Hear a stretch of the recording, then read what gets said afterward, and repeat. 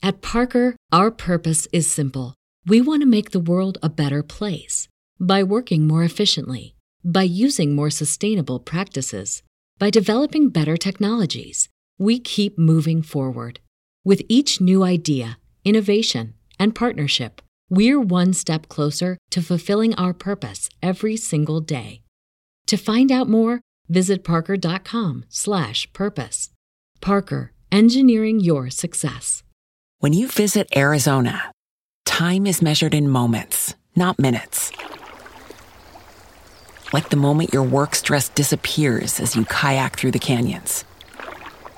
Or the moment you discover the life-changing effects of prickly pear chocolate. But nothing beats the moment you see the Grand Canyon for the very first time. Visit a new state of mind. Learn more at hereyouareaz.com.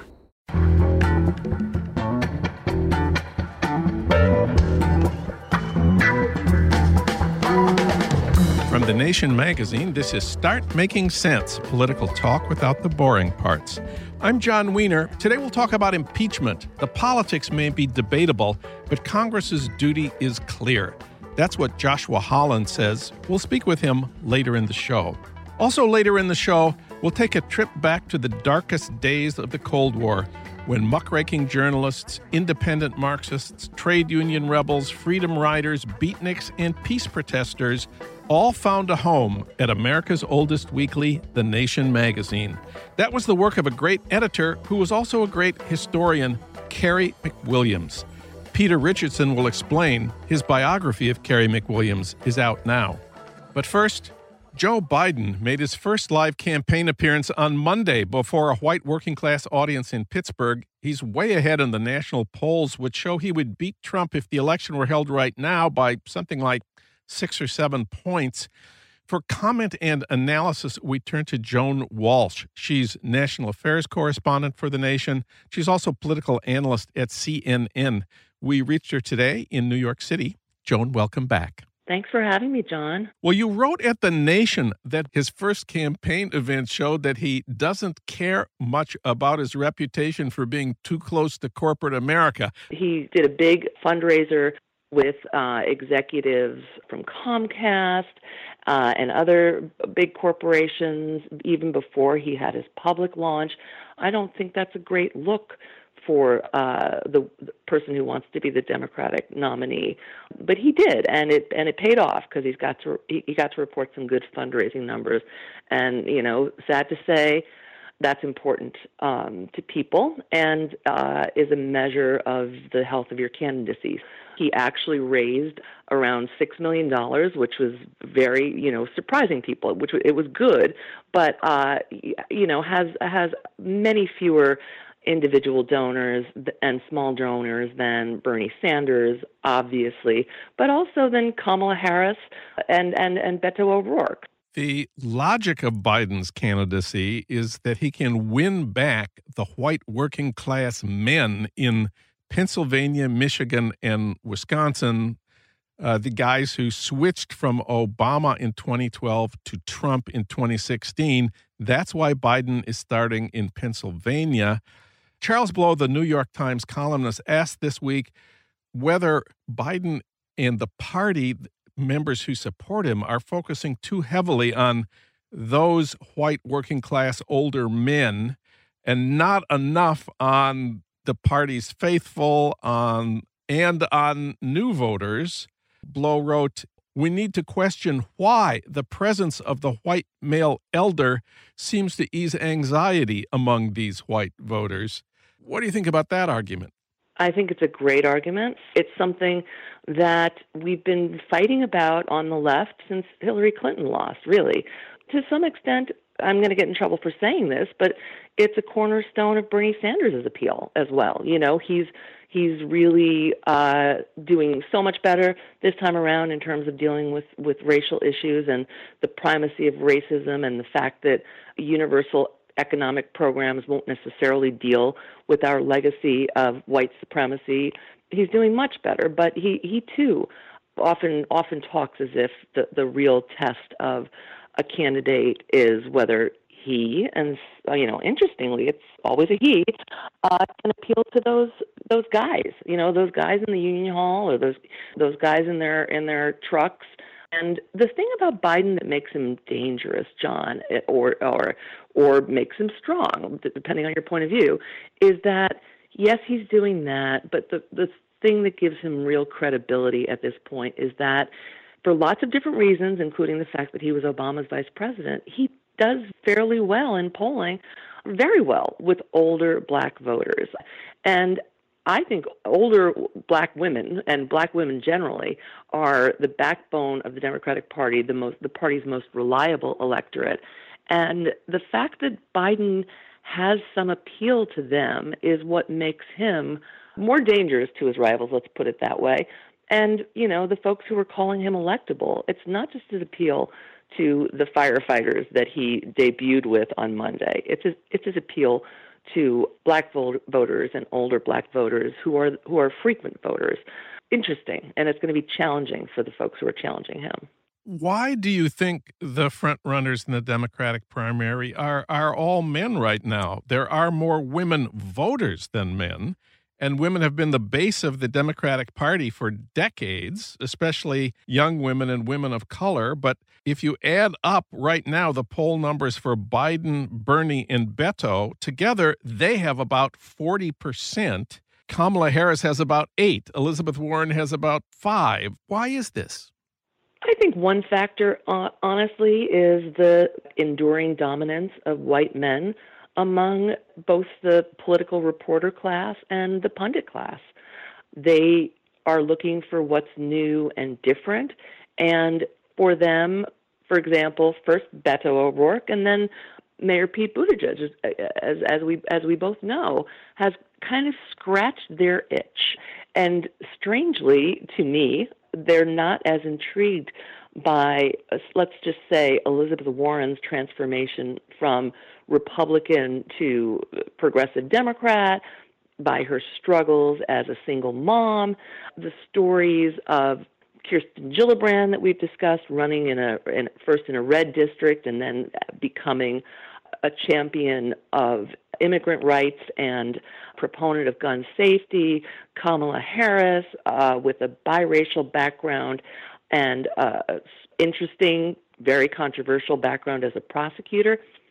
I don't know why, John. Those stories don't seem to be as dramatic and compelling to the men, my beloved male colleagues on the campaign trail, who have found, electability in Biden as well as Bernie, and courage and new blood in Beto and Mayor Pete. And I should add, men of color like Julian Castro, also like Mayor Pete, a red state mayor, but Latino, and Cory Booker, one of our few black senators, former mayor of Newark, New Jersey.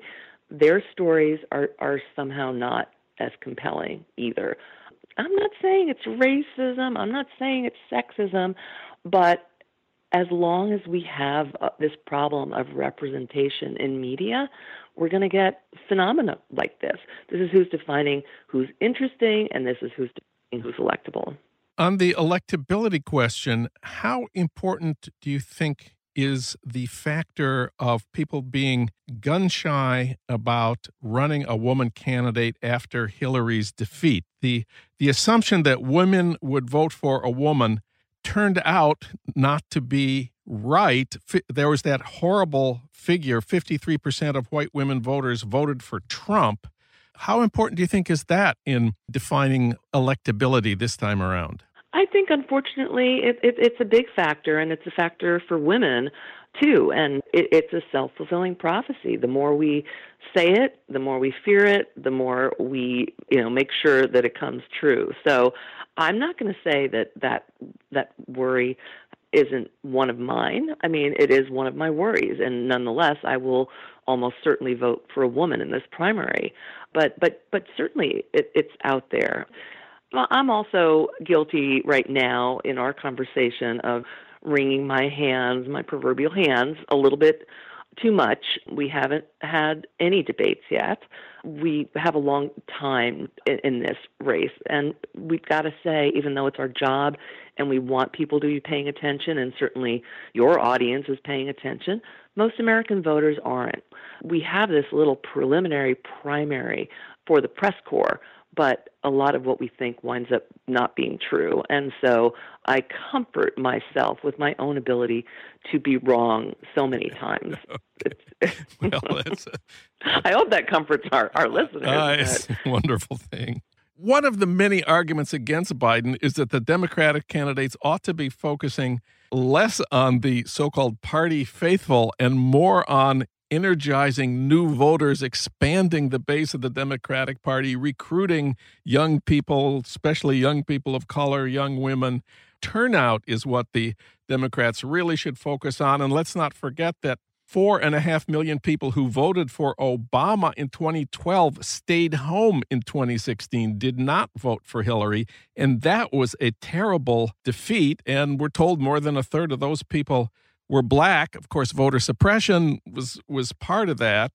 But it does seem like Biden is not going to focus on recruiting young, new voters and expanding the base. He's interested in restoring the party faithful to their historic role. Well, to be fair to him, he hasn't totally begun.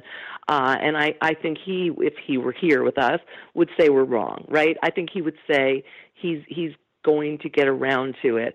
There were rumors that he was going to go to Charlottesville and center the experience of Charlottesville to launch his campaign. And even as somebody who has doubts about his running, frankly, has wished openly and publicly that he would not run, and that maybe he would, endorse one of the women or one of the more innovative candidacies. I thought that was courageous.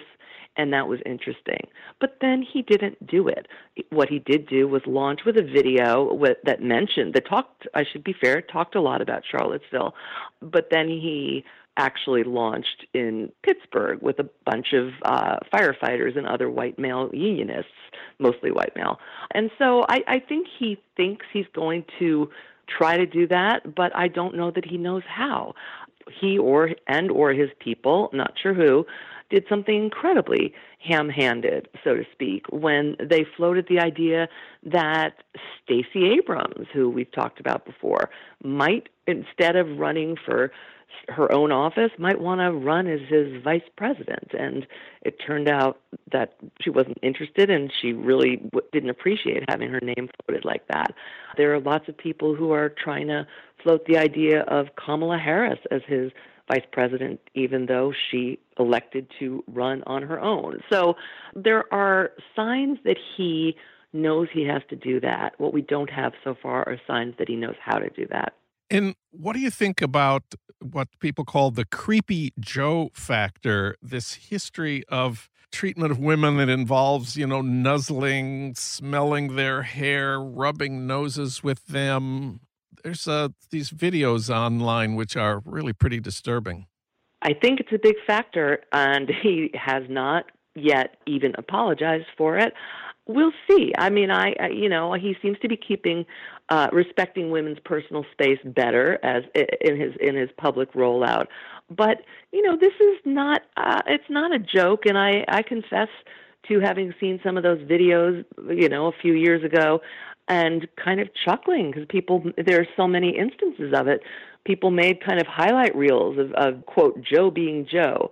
But there's something fundamental about the fact that he still doesn't quite get it in terms of he doesn't apologize. And he also, in his first public appearance after these issues became a public problem for him, he made jokes about it. He made jokes about asking people for permission, and the people were men. LOL. That's so funny, Joe. I think that it's going to continue to dog him because it raises questions about whether he understands, even though he has a wonderful wife, wonderful sister, wonderful daughters. He should know how much women are hamstrung by having to put up with that and be diminished by that, frankly, and be secondary people in public spaces because of that.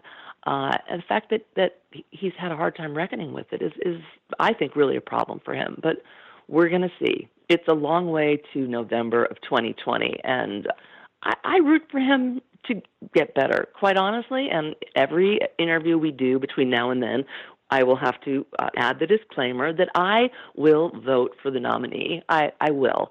But we've got to be about vetting, and we've got to be about really seeing what people are doing as they take their first steps on the campaign trail. And Joe Biden is still centering older white men, and I think that's a problem. Joan Walsh, you can read her at thenation.com, where her piece is titled, "Good Luck, Joe Biden, You'll Need It." Joan, I'm sure we'll be coming back to you many times on this and related questions. Thanks so much for talking with us today. Thanks for having me, Al. I look forward to it.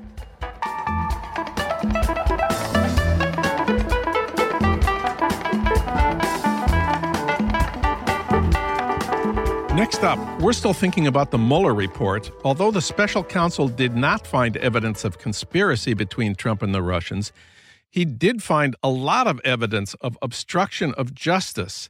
He looked at 10 separate acts and found that 8 of them satisfied the Justice Department's 3 criteria for charging someone with a crime. Mueller didn't do that because of that Justice Department legal opinion that a sitting president cannot be indicted for a crime. But Mueller did make it clear that Congress can charge a president with obstruction of justice. The question is, should they? For comment and analysis, we turn to Joshua Holland. He's a regular contributor to The Nation. Joshua, welcome back. Hey, John. Thanks for having me. I appreciate it. A lot of our friends say there's no point in impeachment hearings since the Senate will never convict. They say the Democrats should focus instead on the bread and butter issues that voters really care about: health care, higher wages, free college tuition. That's the way to defeat Trump, not with impeachment hearings. What do you say? The first thing that I think is really important to understand is that this isn't strictly about the Mueller report. The third article of impeachment against Richard Nixon was for refusing to provide materials to congressional oversight committees that had given them lawful subpoenas. So when we're talking about this, I don't think that we should consider this in isolation as a response to the Mueller report. I think that what we have to understand is that since the Mueller report came out, with Democrats signaling that they're wary of impeachment, Trump has increased his lawlessness. He has ordered multiple officials to break the law. He told his nominee for the head of DHS that if he violated the law in keeping refugees out, he would pardon him. He's instructed his Treasury Secretary to violate clear black letter law about handing over his tax returns to the appropriate congressional committees. What we have to think about is that impunity always breeds more lawlessness. And this is the thing. We're not dealing just with what happened as Trump clearly tried to obstruct justice with the Russiagate investigation. We have to look at what's happening now. And really, there are not a lot of good options available. Let's talk about what the Mueller report actually says about obstruction of justice of the Russiagate investigation. What is the case that Mueller made? Well, as you mentioned in the introduction, they looked at 10 apparent instances of obstruction of justice. And I should clarify, these weren't just instances, these were also fact patterns. So they looked at a lot of actions that the president took to derail the investigation, to get people to give false testimony to Congress, to mislead the public, et cetera, et cetera. Obviously, some of these were done in plain sight. He fired his former FBI director, Comey, and told Lester Holt that it was because of Russia. And what the special counsel said is that their declension, their decision not to prosecute, was not a typical declension because he is the president of the United States. And I think that Robert Mueller made it very clear that he understood his role to be fact-finding, establishing a factual record, and that it is Congress's constitutional role to determine how to respond to the president's lawlessness. What about the argument made by some of our friends that beginning impeachment proceedings is playing into Trump's hands? He will argue that Mueller said there was no collusion, and that means Trump is right, and the Democrats are just harassing him. It's a mistake, according to this argument, to make it all about Trump. That's the way he likes it. He's shown he's very good at playing that game, and it's really much more effective for Democrats to focus on what they will do if they win in 2020. I would respond to that in a couple of ways. First of all, there has been a very clear pattern when we are talking about Trump's abuses of power. His ratings drop to the bottom of the kind of range in which they've bounced around for 2.5 years. I would also point out that, I don't really agree with the premise that it's one or the other.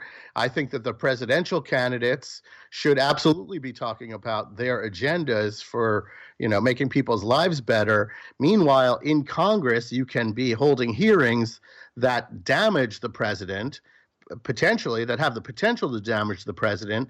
And those things can happen simultaneously. They're not mutually exclusive at all. Finally, I would say that it's important to understand that millions and millions of people do not know what Robert Mueller found because they're viewing the report through their preferred media outlets. If you watch Fox News, you think that it was total exoneration. There's no questions anymore. And I think that Nancy Pelosi was right when she said that Democrats could gain the same information in regular congressional hearings as they would in an impeachment inquiry or impeachment hearings. And I think that what she doesn't understand is that the idea that we need spectacle to break through all of the noise. The difference is that if you put the word impeachment in front of that hearing, it might be that you're calling the same witnesses. But instead of having, political nerds, political junkies tune in, you will have must-see TV. All of the cable networks would carry it live, and tens of millions of Americans would have an opportunity to hear from the witnesses and to see the evidence without that filter. And I think this is really important to understand. For me, it's a central argument. Another argument against these hearings is that it might actually fire up Trump's base and unite the Republicans. People say, look what happened to the Republicans when they impeached Bill Clinton in the late 1990s. He came out at the end more popular than he had been at the beginning, and Democrats have to consider that possibility. What do you think about that? Well, for me, it's a superficial analogy. The reality is that Bill Clinton was impeached for lying about sex. I think most adults have done that at one point or another in their lives, right? Let's not kid ourselves. And the other factor that it's important to understand is that Bill Clinton was a very popular president. At that time, at late 1998, when they impeached him, when the Starr report came out, his approval rate was 63%. His disapproval rate was 34%. And his approval rate had only dropped below 60% in 3 of the 17 Gallup polls in the preceding year. Trump is a completely different story, not only on the matter of popularity. He is a very unpopular president, but also because these are serious matters. This is not about lying about sex. This is about the president of the United States who is constitutionally bound to take care that the laws are faithfully enforced, ignoring those laws and undermining the rule of law time and time and time again. And that's a very, very different situation. The other point that I would make is that I believe that Trump's diehard cultist fans are going to be motivated regardless.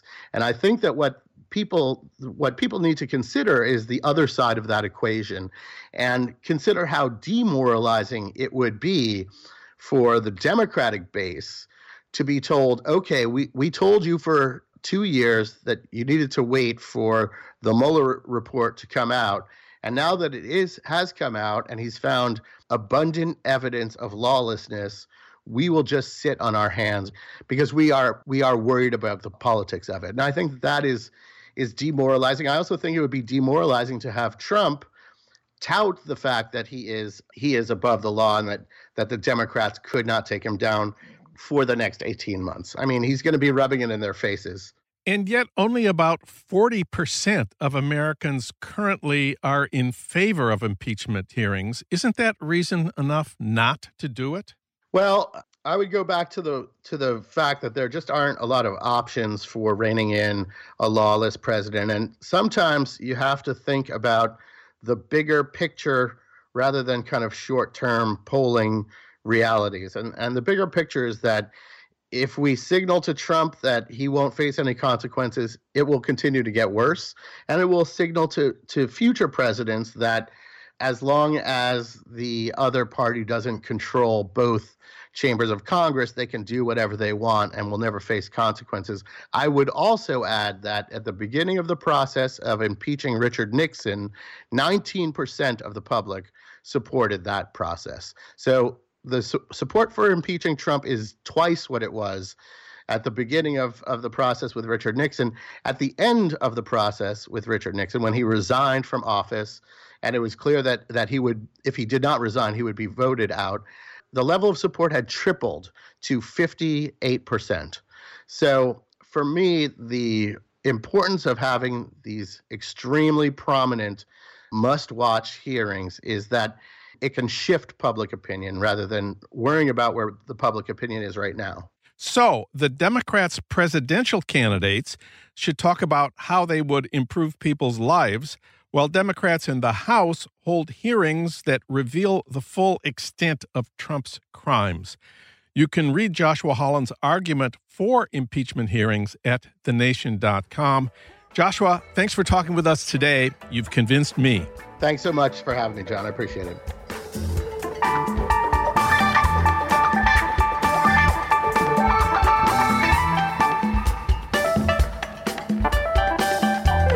Now it's time to go back to the dark days of the Cold War when muckraking journalists, independent Marxists, trade union rebels, freedom riders, beatniks, and peace protesters all found a home at America's oldest weekly, The Nation magazine. That was the work of a great editor who was also a great historian, Cary McWilliams. Now he's the subject of a great biography written by Peter Richardson. Peter teaches humanities and American studies at San Francisco State. He's the author of another wonderful book, A History of Ramparts magazine. And he also has written the new book, American Prophet, The Life and Work of Cary McWilliams. Peter Richardson, welcome back. Thank you, John, very much. Well, Cary McWilliams went to New York in the spring of 1951 from California, where he had lived and worked. His assignment was editing a special emergency civil liberties issue of The Nation. What was the state of The Nation at that point, both the magazine and the country?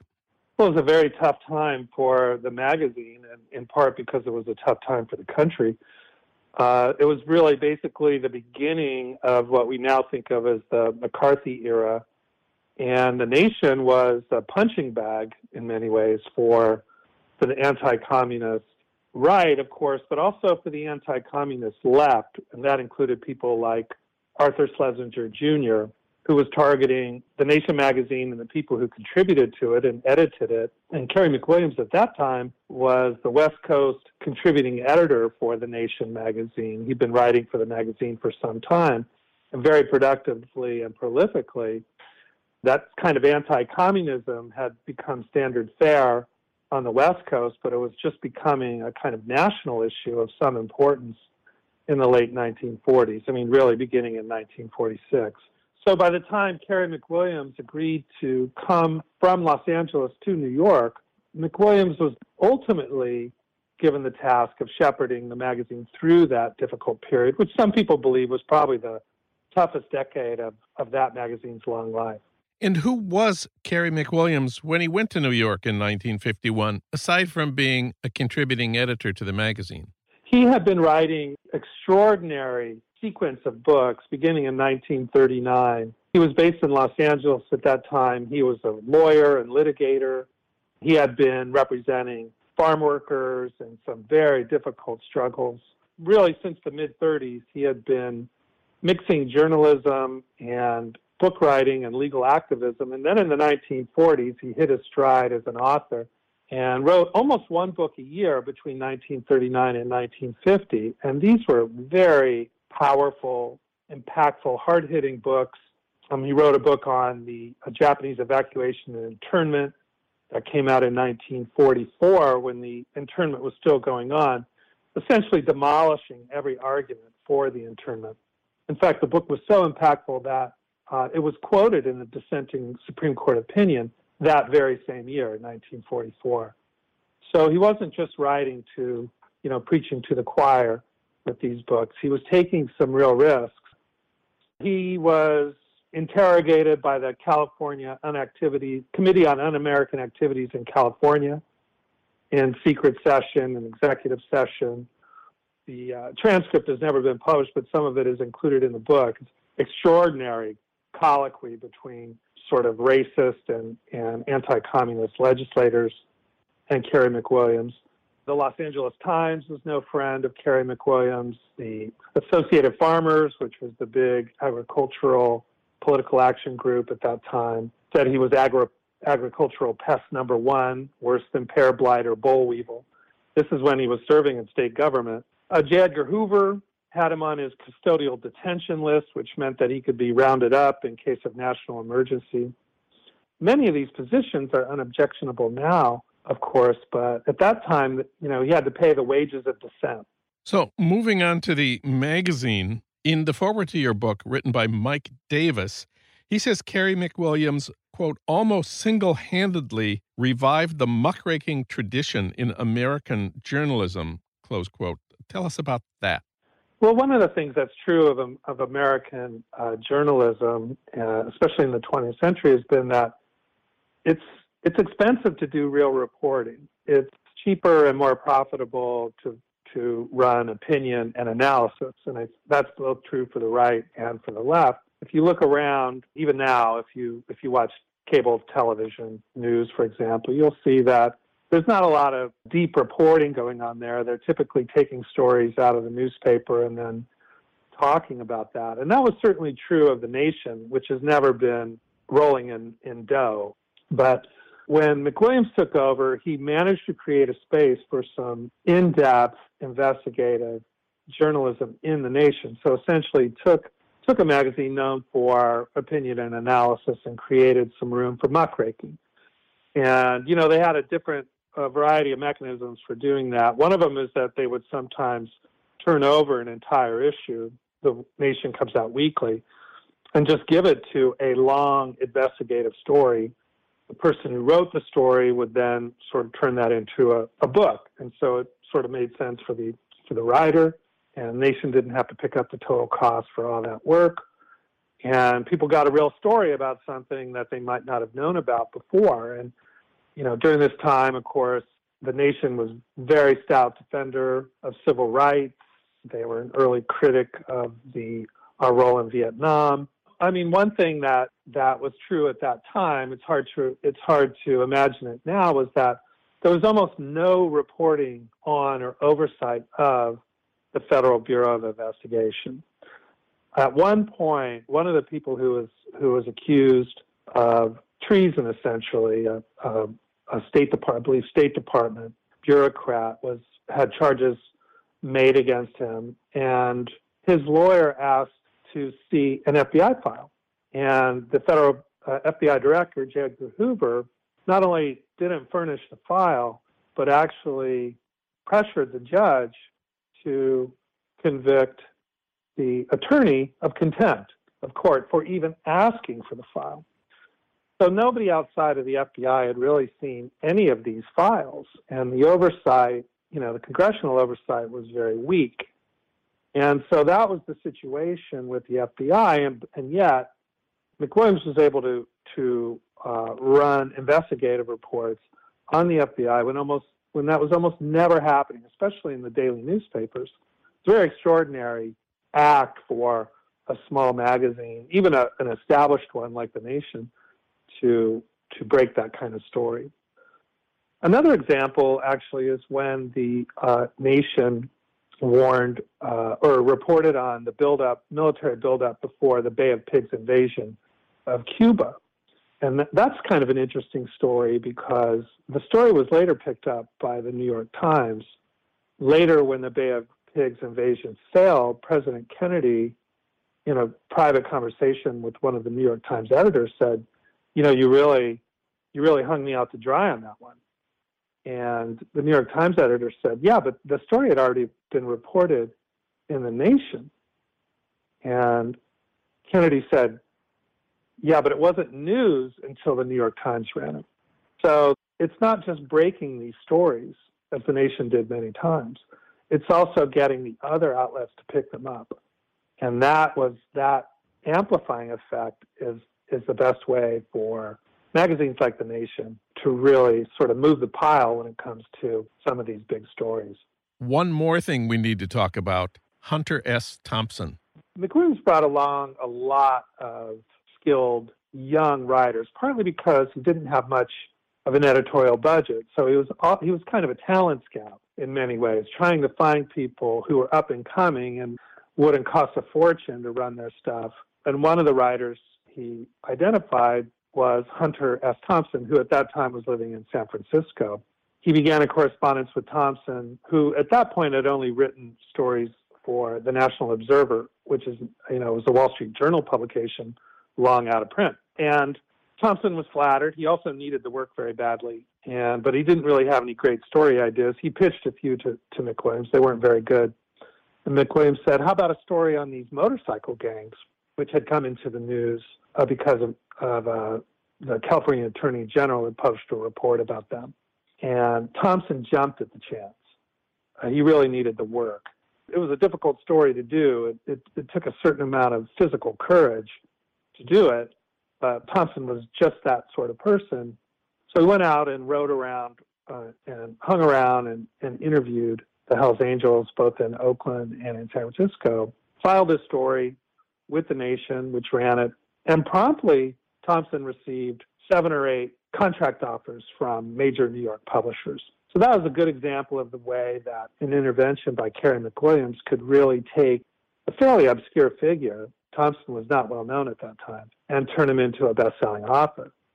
Thompson, for the rest of his life, held McWilliams in high regard, almost uniquely among the many editors that Thompson worked for. He respected McWilliams for the rest of his career, and every time he was in New York, would go by The Nation's office and try to get some story ideas, which McWilliams was full of. So, Peter, how would you sum up the work of Carey McWilliams? What's notable, I think, about McWilliams is that he produced a lot of first-rate work, journalism and books. He sponsored a lot of important work at The Nation, articles by Howard Zinn, Ralph Nader, Theodore Roszak on the making of the counterculture, and so on. But he also inspired a lot of great work. For example, by Cesar Chavez, who was a big fan of McWilliams's, by Luis Valdez, who wrote Zoot Suit, also a big McWilliams fan, and also Robert Towne, who wrote the Oscar award-winning screenplay for Chinatown. He got the idea for that screenplay by reading one of McWilliams's books, Southern California Country, An Island on the Land, which came out in 1946. And when he discovered that, he realized, that he had something that he could turn into what eventually became a kind of secret history of Los Angeles. And of course, probably one of the most notable Hollywood films of the second half of the 20th century. Kevin Starr, the California historian, sees McWilliams as California's most astute political observer and the single finest nonfiction writer on California ever. I want to argue that McWilliams was one of the most versatile, productive, and consequential public intellectuals of the 20th century. Peter Richardson's book about him is called American Prophet, The Life and Work of Carey McWilliams. It's out now from the University of California Press with a foreword by Mike Davis. Peter, thanks for talking with us today. Thank you very much, John.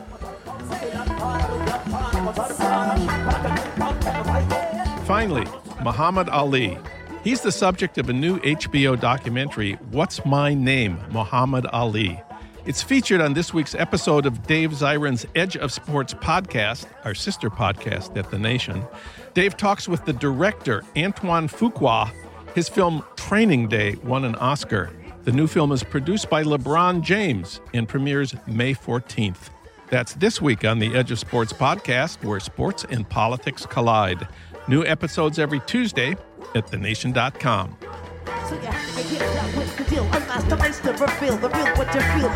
Start Making Sense, the Nation podcast, is co-produced by the LA Review of Books and recorded at the studios of Emerson College, Los Angeles, located in the heart of Hollywood, with technical assistance from Justin Allen. Our recording engineer is William Broughton. Alan Minsky is our senior producer. Frank Reynolds is our executive producer. Annie Shields is the Nation's engagement editor. Katrina vanden Heuvel is editor and publisher of The Nation. Our theme music is from Barcelona Afrobeat, licensed by Creative Commons. Find out more about Start Making Sense at thenation.com and subscribe to Start Making Sense wherever you get your podcasts, at iTunes, Stitcher, Spotify, and now at Google Play. I'm John Wiener. Tune in to Start Making Sense next week for more political talk without the boring parts.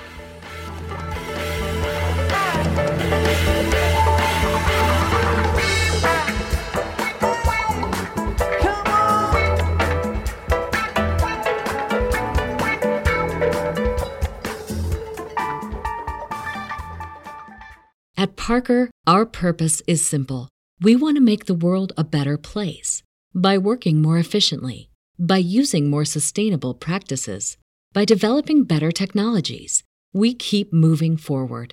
With each new idea, innovation, and partnership, we're one step closer to fulfilling our purpose every single day. To find out more, visit parker.com/purpose. Parker, engineering your success. When you visit Arizona, time is measured in moments, not minutes. Like the moment you see the Grand Canyon for the first time. Visit a new state of mind. Learn more at hereyouareaz.com.